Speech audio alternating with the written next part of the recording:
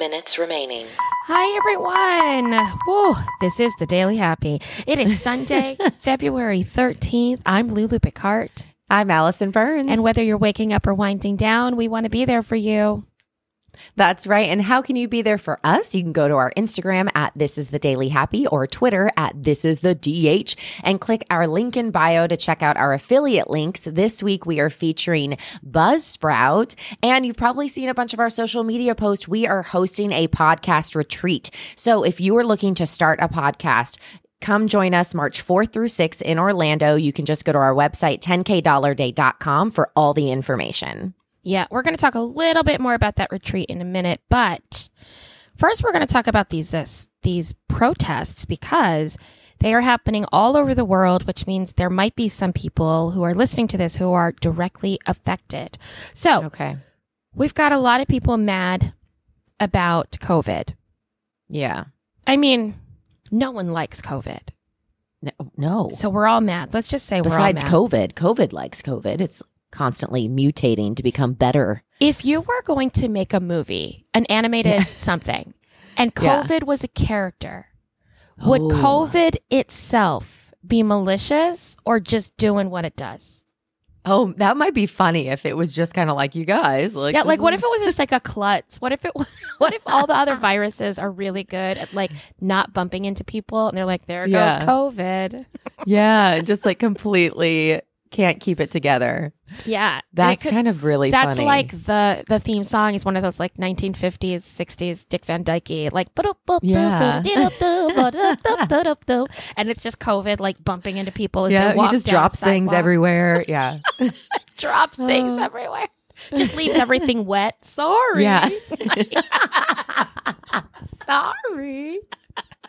Oh my gosh, that's amazing. So people are mad. Have you seen the news about the protests and these blockades that are happening in Canada? I have seen a little bit, yeah. In Paris, lots of things. So, and there's one in Paris too, which I didn't actually know. So it looks like we're organizing here about being mad we can't do things. So then we go and make sure more people can't do things. Yeah. That's how that works, right? Yeah. Yeah. Now, France is used to it. I have to say, when I lived in France, they have strikes, which they call grèves. They have them all the time. And by all the time, I mean like kind of the supply chain problems we're having now. As often as we would now go to the grocery store and be like, oh, must be supply chain problems. Right. Was us going, oh, there must be a strike. You know, so it was all the time. So I feel like Paris is kind of maybe ready for it. Canada, though, not a lot of strikes happen up there. And this has been days and days and days. And it's not just people actively driving the trucks and stopping them. Mm-hmm. It is a whole community of people who have come out to feed and clothe and shelter them.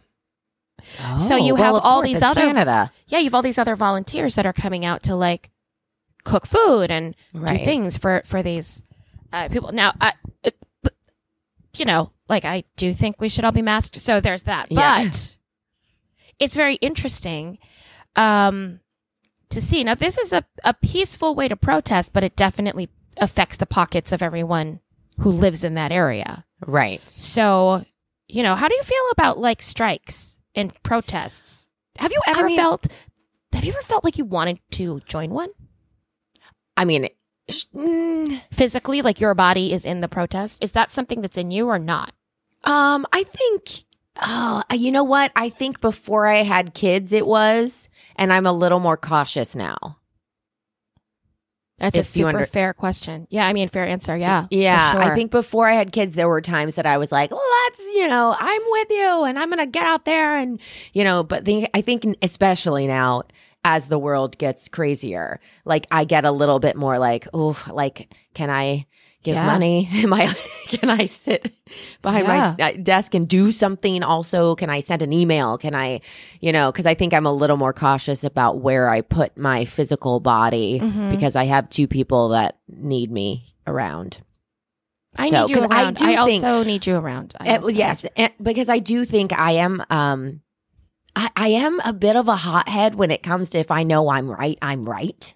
Yeah. And if I am at a protest, then I know I'm right. 5 minutes And that remaining. means I will fight to the death. And so I do think that if I showed up, I think that's why I make myself not go now that I have kids. I think I would probably end up in jail.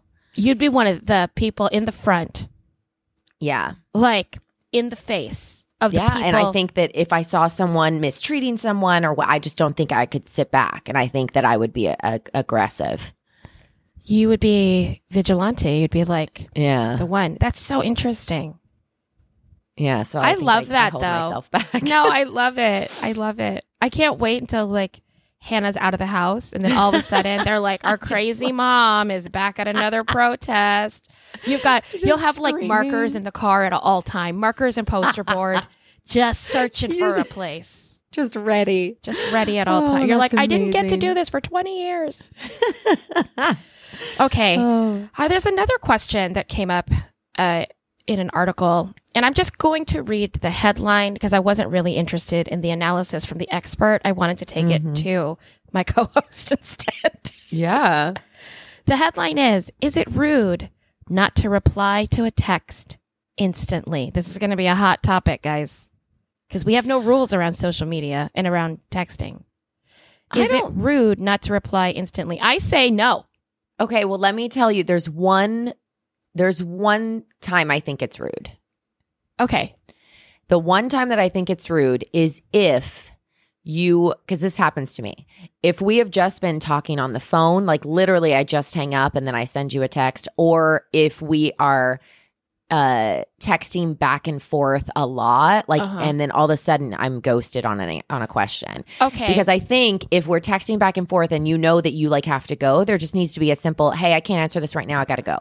Just so the other person isn't like hanging. But I think, no, if you send a text and, there's no reply, a lot of people I know now, they leave their phone on undisturbed or what's me it called? too, yeah. Well, you have your notifications off all the time. Yeah. Yeah. So it's like, and I don't know. I feel like it's healthy not to always be notified. I say no.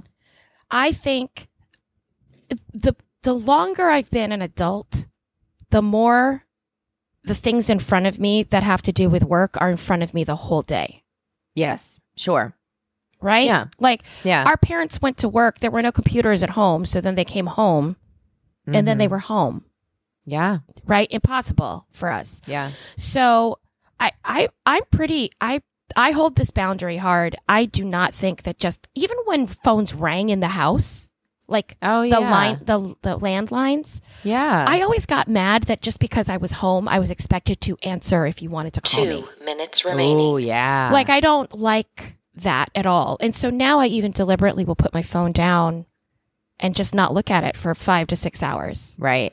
And I guess, what I'm really saying, it's not everyone. I only thought of that, for instance, because that's what my husband does. And I think that's rude when he doesn't answer me after we've just been talking on the phone. So that's probably not for everyone. That's probably an probably internal struggle. Well, yeah, that I need funny, to though? just talk to him about. What I've realized too is because I think I am sensitive to that as well, is I now will say, like, if we're talking in a conversation and then I'll go, oh, well, okay, I'm going to stop talking I phrase it better. Like, I've got to concentrate on work for 3 hours. So I'm going to put my phone down and da-da-da. And I'll tell you, people don't like getting that text. Oh, yeah. It's the opposite way. No, what I'm saying is, like, even if it's just not about work, even if it's like, hey, cool, we've been chatting, so now I'm putting my phone down or I'm not going to be around, or some sort of text that says what you are asking for. Like literally what you just asked for. The people on the other end, when I have done that because I don't like being ghosted, I then feel like, dude, be cool. We're just texting. Yeah. And I'm like, oh, okay, that was not, so I should not tell you. I mean, I find texting really strange and hard sometimes. Not hard, but you put 30 seconds remaining. You put sometimes expectations on a timeline that doesn't exist. Yeah. Or you feel expectations from another person that also don't exist. Oh, man, this is deep. I'm like, Yeah. I didn't even get to the retreat. Hey guys, come to our retreat where we talk about communication and vision and all sorts of other stuff about how to run a podcast. Like also how to have a news podcast and just talk about headlines and never actually go into the details of the articles. That's my happy. Glad you're here if you made it this far.